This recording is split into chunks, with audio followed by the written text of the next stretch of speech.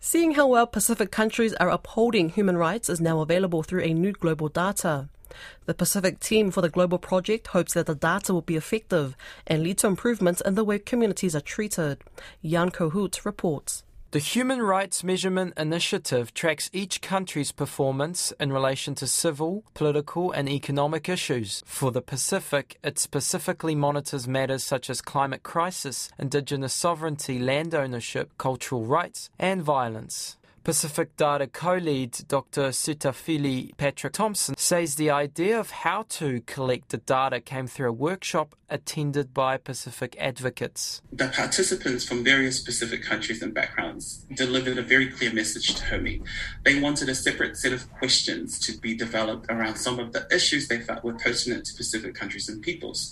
As such, they identified the following areas they felt were important for us to collect data around that resonated with our peoples in the region. Thompson hopes these measurements will be developed further as they continue to gather data throughout the Pacific region. The HRMI co-founder Anne-Marie Brooks says governments, NGOs and the general public will be able to use the data.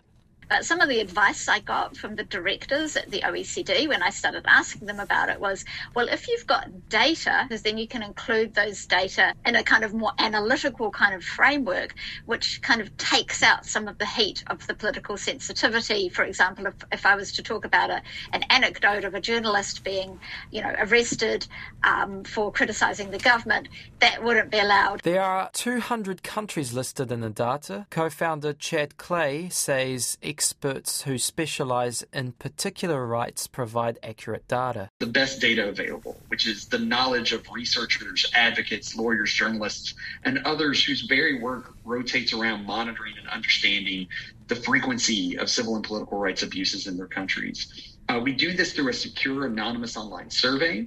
And as of this year, we have scores for around 40 countries on each of these rights. The Pacific data comes from the same expert survey approach, but with different questioning, thanks to the help of Pacific advocates.